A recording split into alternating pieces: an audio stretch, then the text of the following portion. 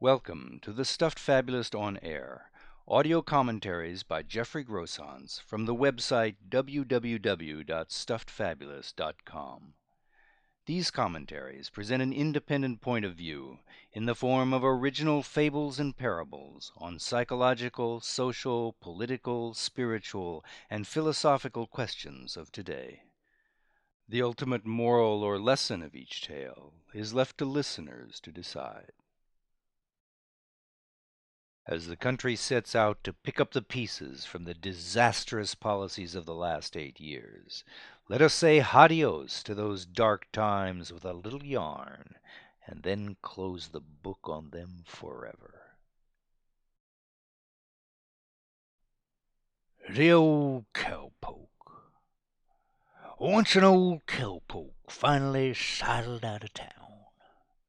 Why it ever been invited into town to begin with was a question few could answer.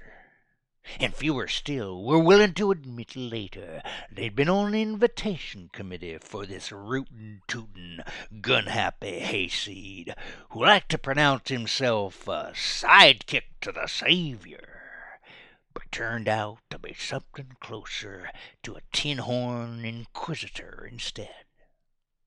But he did have a big shiny belt buckle he'd flash like a badge at anybody he thought might be an evil-doer, plus a willing posse of greenhorns that rode round in 10-gallon hats sliding down over half-pint heads. For a surprising number of years, that had been enough for more than a surprising number of folks.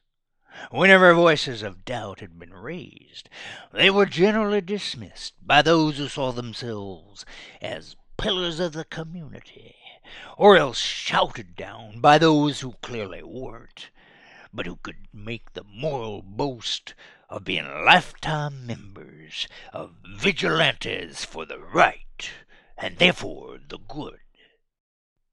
And so it might have continued, were it not for the day the snake oil finally ran out, and the whole shebang showed itself nothing more than a two-bit fraud.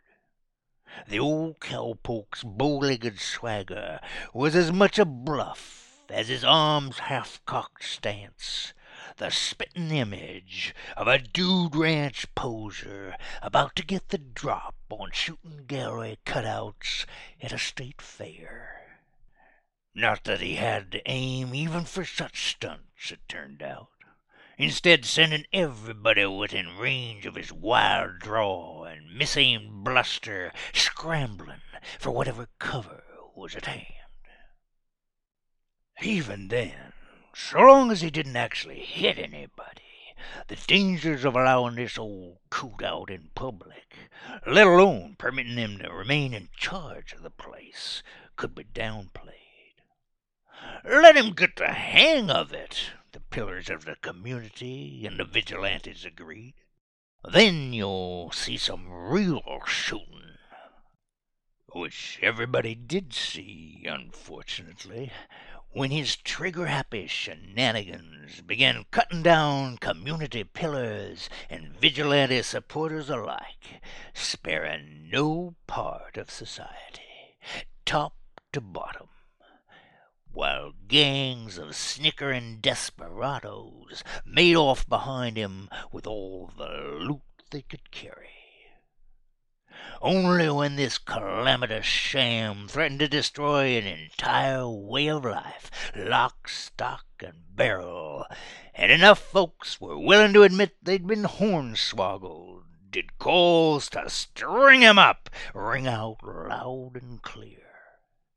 But others argued the old cowpoke was just too big, despite all the evidence of his genuine smallness, to get that kind of comeuppance.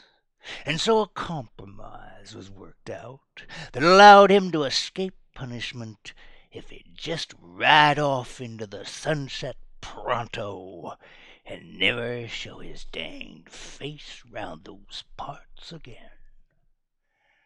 Or at least that was the hope.